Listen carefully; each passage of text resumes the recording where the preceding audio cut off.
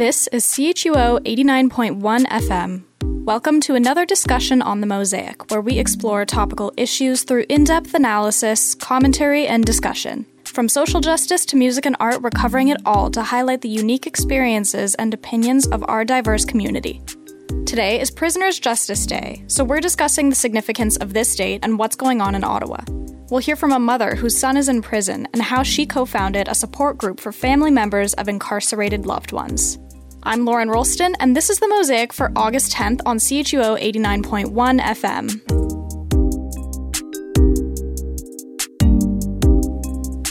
CPEP is hosting a vigil at the Human Rights Monument on Elgin Street today until 2 p.m. The vigil will hear from speakers on the conditions of correctional institutions. This is part of an annual peaceful protest to bring attention to the harms and inhumane treatments of incarceration. Prisoners' Justice Day has been around for almost 50 years now. Here's CHUO's Ana Sofia de la Parra offering a closer look at where Prisoners' Justice Day began. This day emerged as a solidarity movement by prisoners as a commemoration of the death of Eddie Nayland on this date in 1974. Nayland was left to die alone in a segregation unit in the Millhaven Maximum Security Penitentiary. The following year, in 1975, was the first Prisoners' Justice Day. The inmates in Millhaven refused to do work and went on a hunger strike while also holding a memorial service for Nayland. The inmates knew they'd be sentenced to solitary confinement, and many of the alleged leaders of the movement were still serving said sentence a year later.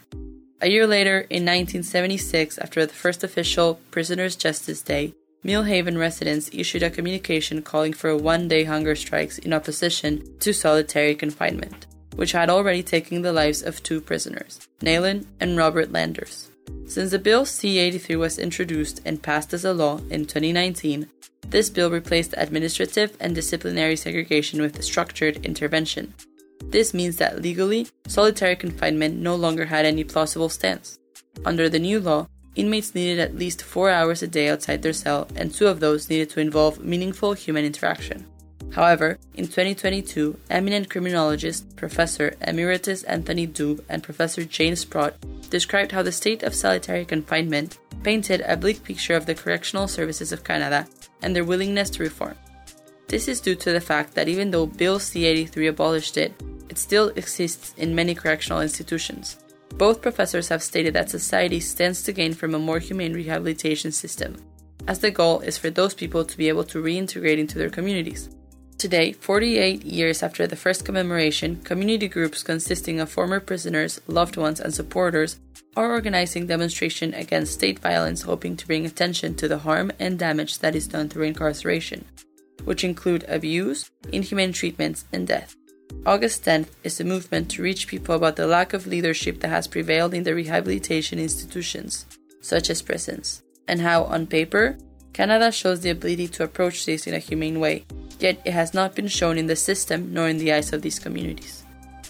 That was CHUO's Ana Sofia de la Parra on the beginnings of Prisoners' Justice Day and the conditions of correctional facilities in Canada.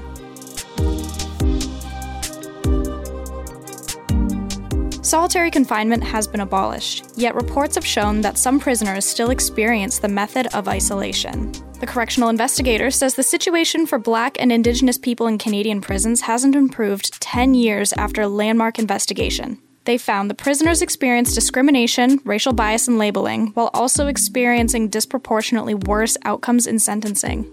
Inmates with mental health concerns are also overrepresented in the criminal justice system. Farhat Rehman is an advocate for prisoners' rights. She'll be speaking at the CPEP vigil today. Her son is one of the inmates in Canada's incarceration system struggling with mental health. His imprisonment led to stigmas and isolation, so Farhat founded a support group for family members with loved ones in the system. I spoke with Farhat about her son, her advocacy, and the support group Mothers Offering Mutual Support, or MOMS. Here's that conversation. My name is Farhat Rehman. I'm a co-founder of the group Mothers Offering Mutual Support. It's a support group for women like me who have their loved one in Canada's prisons or jails. I want to get talking about MOMS and how that came about and Prisoners' Justice Day, but I also first wanted to talk about what your son was like before he was incarcerated.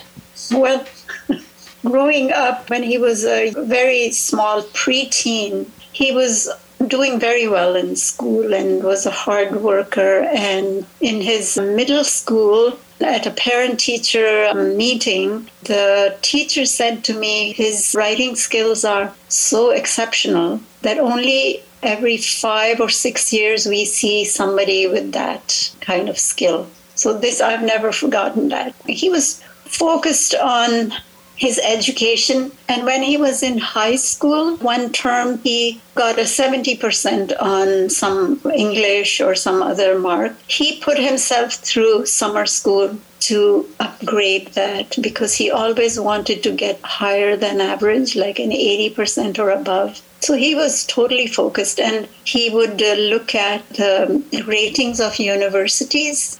And he had his eyes fixed on McGill University. We lived in Hamilton, Ontario. So he had his eyes fixed on McGill University. That was voted the best university. And so he was a very academically, and even at home, he wasn't no outward emotional problems that we could think of. And so we were blissfully going about in our way until his teenage years, when he turned 15 or 16, I would say, that there was a drastic change that I found in him. You know, how I would go to his room, and a typical teenager, the clothes, most of them would be on the chair and not put away in the closet or anything like that. But suddenly I remember going into his room and finding the room was so clean.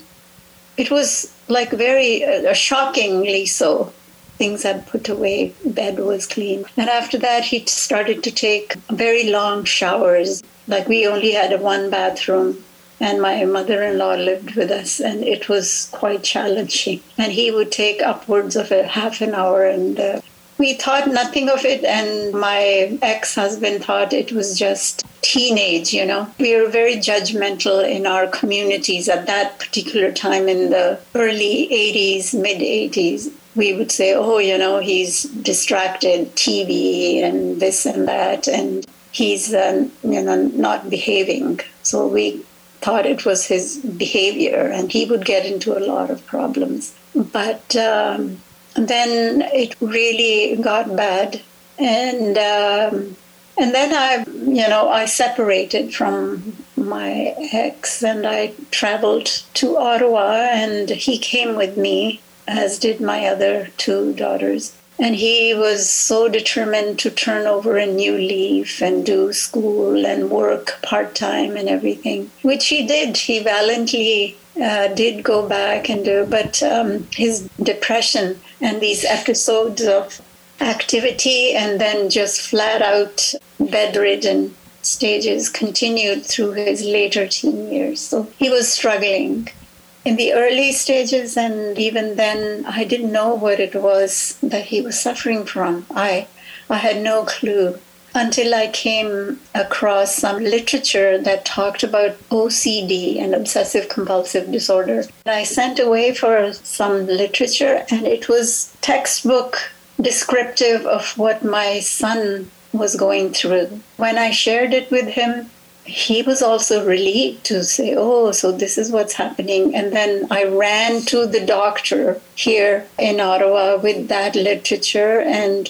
Prozac was very new and touted to be very effective for disorders and depression. The doctor tried to put him on that, but it didn't work. And he also wasn't receptive. And now by this time he was in his mid to late teens. And so years went by. He struggled in school, and then he dropped out altogether, and then struggled with jobs. He would start the job and then sleep in because of the depression. So that's how he was. And he was struggling with mental health issues before he committed a crime and was put into prison.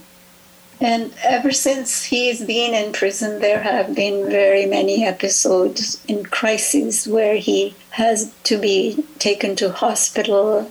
It's not therapeutic for mentally ill people to be in prison. So for advocating about that, it brought me to John Howard Society, and there, the crisis worker plus a community member who had worked in corrections for many years, but now was with the Church Council on Justice and Corrections. They do wonderful work. They have research papers and support groups for people who suffer from mental illness. So, member of that group, we came together at John Howard with 2 other moms, and we formed this group, a support group. That was we met first in December of 2010, and then we had our first formal meeting in January of 2011.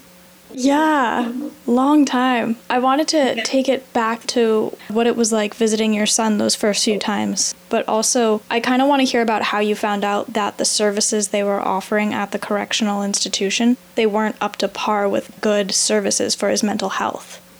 With all the moms, whoever you will talk to, people who have to visit their loved ones in prison, it's the most traumatic experience that we can experience as family members. First of all, when he was first taken into remand, we call it remand before they are tried and before they have their day in court and there is a hearing in front of the judge. That was at the Ottawa Carleton Detention Center.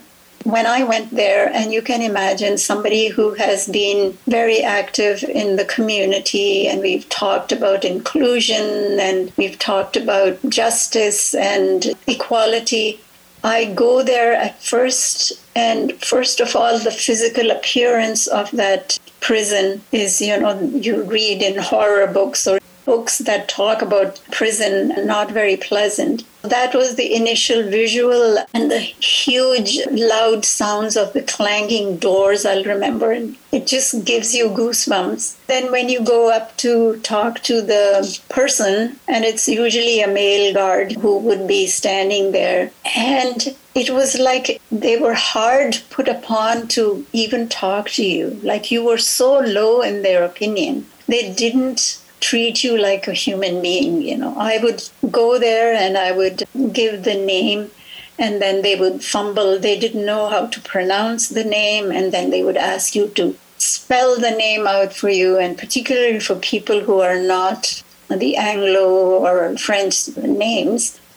I'm now talking about 2001, 2002. So it was very difficult. And it wasn't just me that happened to him. While I would be sitting there, and there would be, say, a Somali mother who would get up. And it would literally take them 5 or 10 minutes to get the names. They would have to write it down, and then they would look for the name, and then they would make you sit. And so it was a very demeaning, very alienating, I would say, to your own society. You're saying, who am I? How did I get involved in something that is so negative and that is so contrary to being a Canadian? You don't think that a catastrophe like this can happen to you. So those initial and first encounters of the correctional system is through these facilities that we have to go through, where the personnel that work there, the frontline workers, now I'm going back 20 years, mind you, in Ottawa Carleton, but it's not that things are fantastic now. I still hear this demeaning language or demeanor of the person who's standing there just taking your name and then calling you to go see your loved one inside. And it's, you have to be searched. So this was the Ottawa Carleton Detention Center, where my son hasn't been sentenced or tried yet. And that's the experience there. I was talked to very rudely many times. I would go there and I would have to listen to the mistreatment that he would get. He went there and he wasn't delusional or paranoid when he went in there, but those delusions and paranoia started to build and build and build over the years, to the extent that he was found unfit to stand trial. I remember that hearing they had before a jury, and he had been hearing voices, and he was talking to somebody who wasn't there. That deterioration happened, and I'm convinced of it, and the experts have written about it.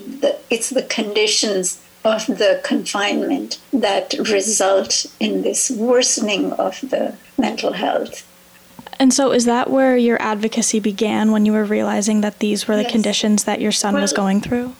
Exactly. So when at first I was alone, I didn't have any, because, the stigma and the shame, and we didn't have internet back then. I didn't have a computer at home. So you looked in the yellow pages, or you looked in the directory to see what organizations were there. And I found an organization, John Howard Society, and I went there to ask for help. And so they had a worker in the jail here in Ottawa. So you would go through them and ask about your son, and, you ask them to go visit him. But, these aren't very well-funded organizations as well. So there's always a wait time. It isn't like immediately, if I'm worried about my son, he has called and I'm hearing that he's feeling paranoid and he's hallucinating or something and he's feeling real fear,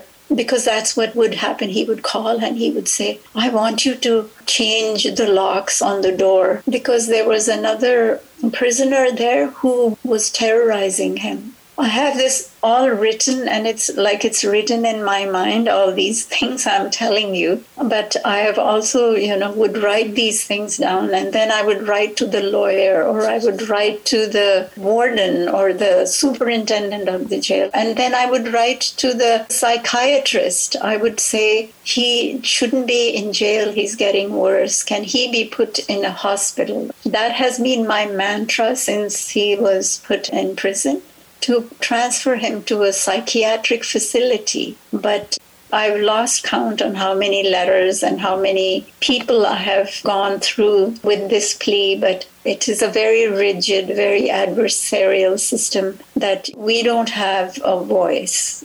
Even though we advocate, we write to the ministers and everything. Sometimes we feel heard if there is a compassionate ear that is listening, or, we may get a good response. I personally got a very good response. I think it was 2016, 2017, maybe even 2018, from Ralph Goodale. He was the Justice Minister of Public Safety.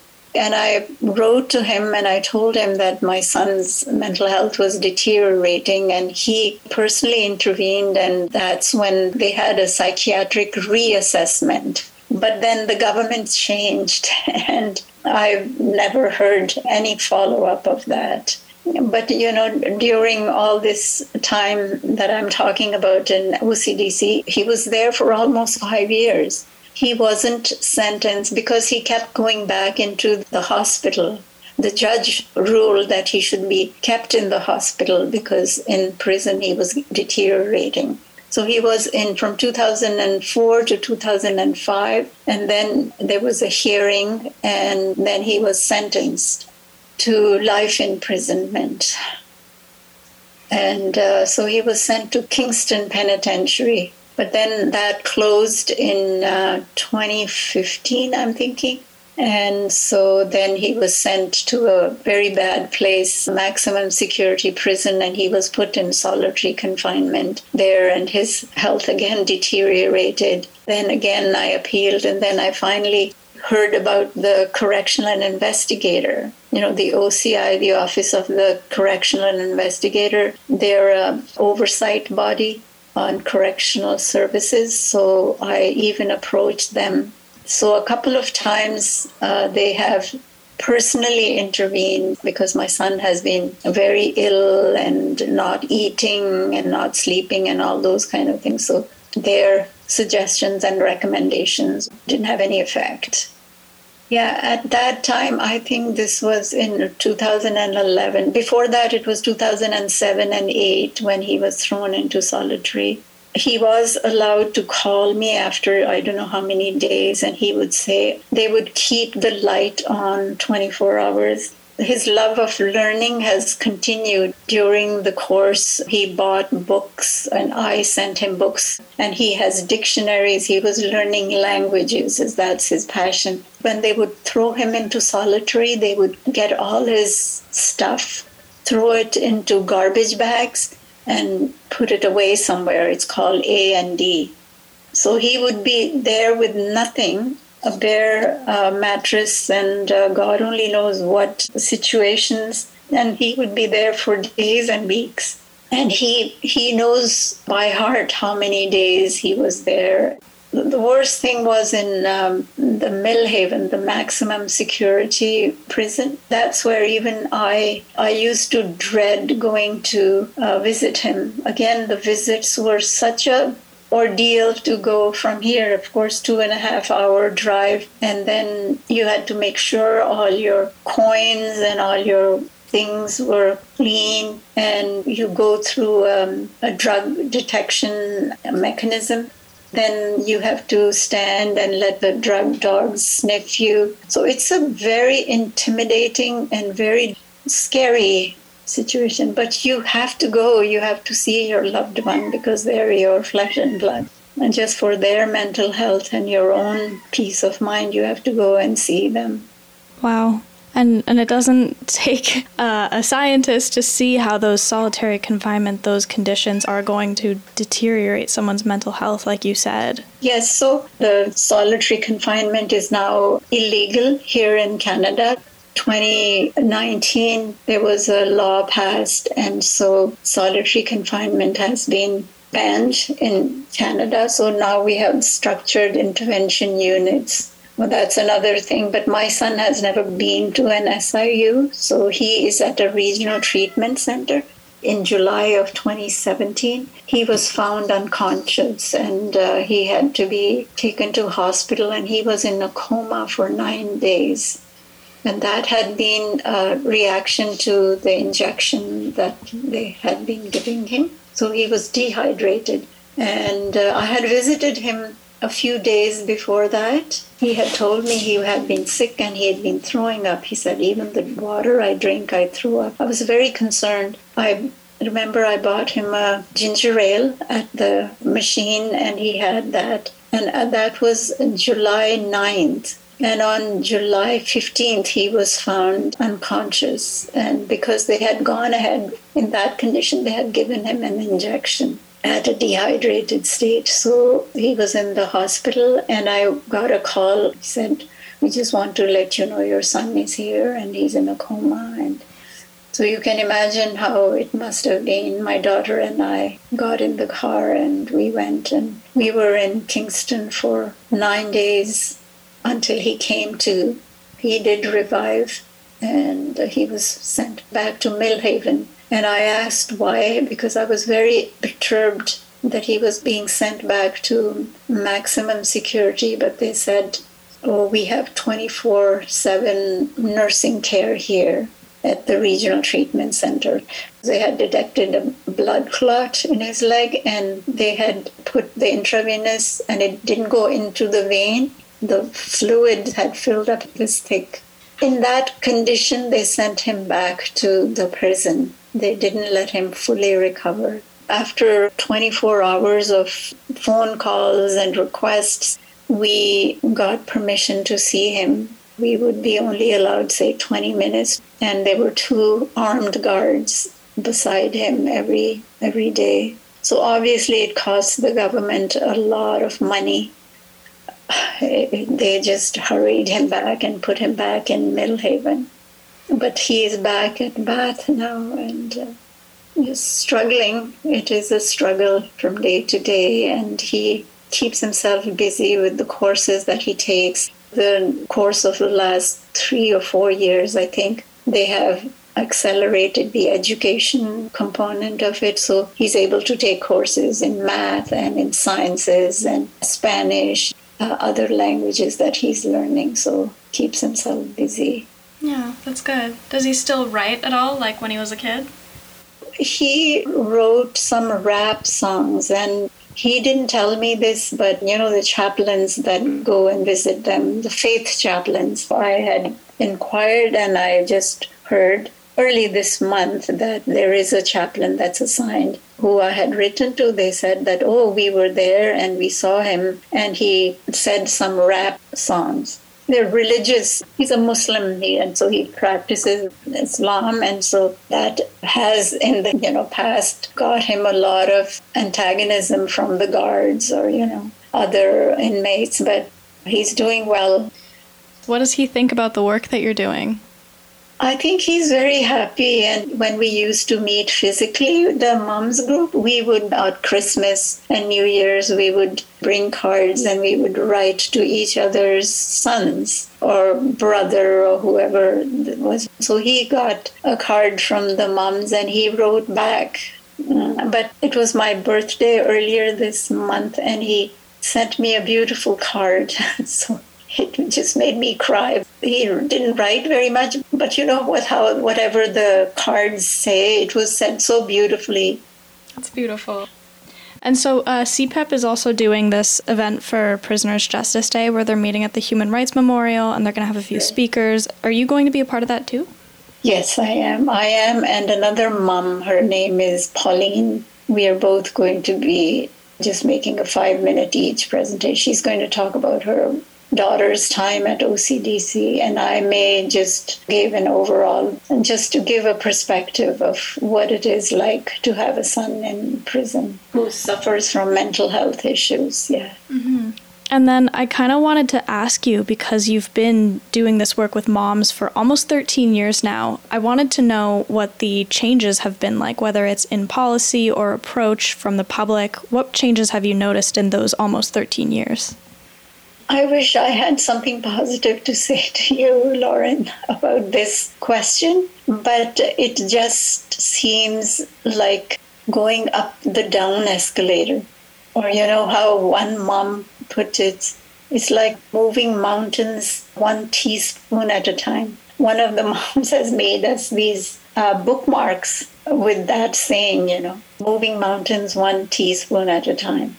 So the pace is very slow. And the main reason for this is because it's not a huge topic of appeal for the public. And the politicians are there to please the public. People want justice, people want tough on crime, it seems, so that people who commit crime are not let off easily. But that they're never let off easily. People have such little information of how things are done and how justice works. We have to look at the root causes of the crime that is committed too.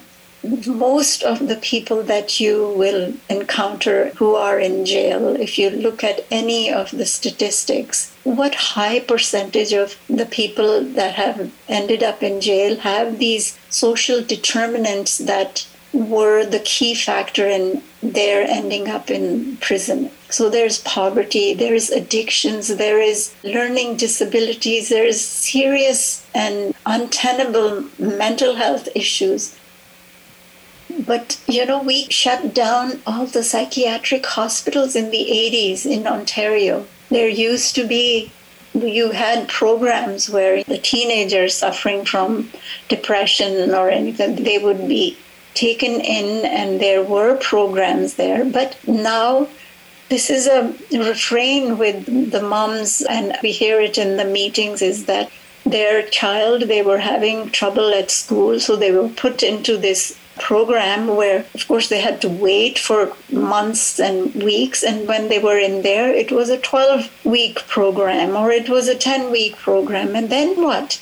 There's nothing, no follow-up. So time and time again, we hear the same story, that it was the system that failed them. And I have always said that in my advocacy as well. And that was true of my son too. There is no funding for these programs. So parents like me are really hurting. Like these are the root causes that are pushing people and result in these kinds of crimes that end up having people incarcerated. And in your activism, the system should strive to address those root causes and make things better rather than punish these people day in, day out. Right. Well, there was clearly a need for this support group as you saw it grow and grow. There is, and these are very grueling meetings we have. every meeting, we will have 3 or 4 new members join. Unless we have a speaker, we've invited a speaker to speak on a topic. We usually just welcome the newcomers and we don't ask them to speak right away unless they are feeling the need. We say that you are here if you want to listen in, and then if you feel ready to speak, because it's very emotional and very draining for them to be able to speak up. But recently, the meetings have gone to 3 hours or over.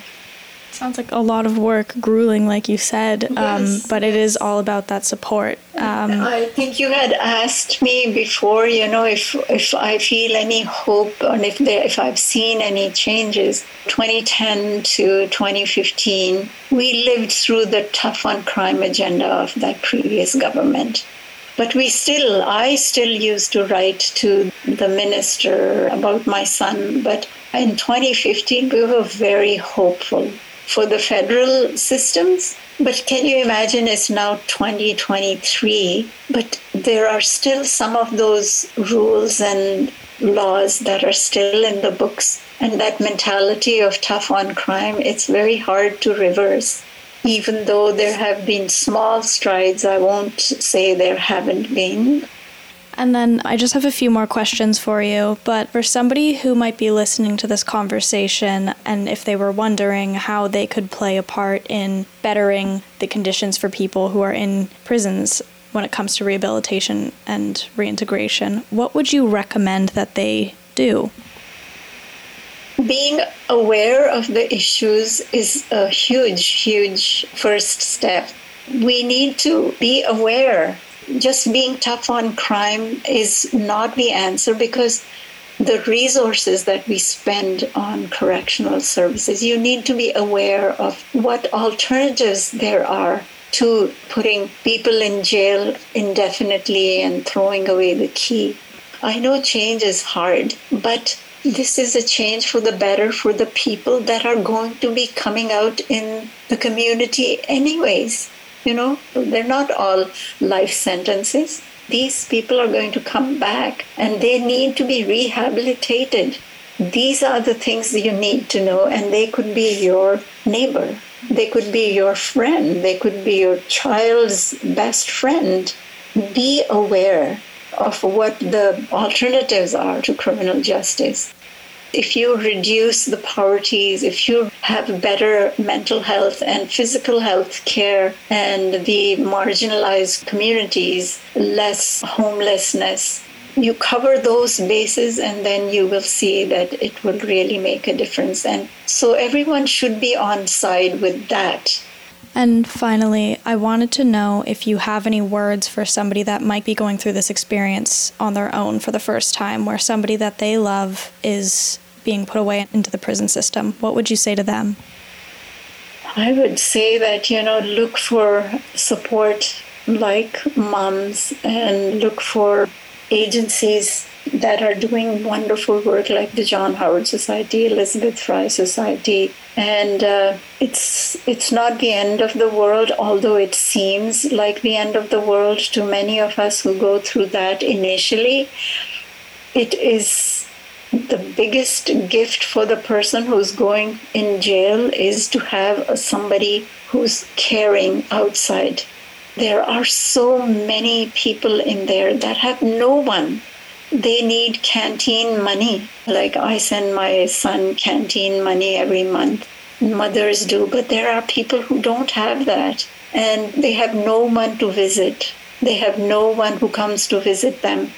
So find support in the community and just keep up the spirit, because your spirits and your health, you will need all the good vibes that you can. It's hard, but you have to strengthen your own resiliency in order to help them. Well, Farhat, thank you so much for speaking with me today. Thank you so much, Farhat. That was my conversation with Farhat Rehman, co-founder of Moms and speaker at today's Prisoners' Justice Day Vigil. And that's it for our discussion of Prisoners' Justice Day on the Mosaic. Be sure to check out Lola's Fest on Sunday. Lola's Kitchen is hosting a one-of-a-kind Filipino hip-hop festival in Vanier from 11 to 5. There will be dancing, DJs, painting, and food. The event is free and family-friendly. Thanks for tuning in. You can find this episode and previous ones on chuo.fm. I'm Lauren Rolston, and we'll see you next week on CHUO 89.1 FM.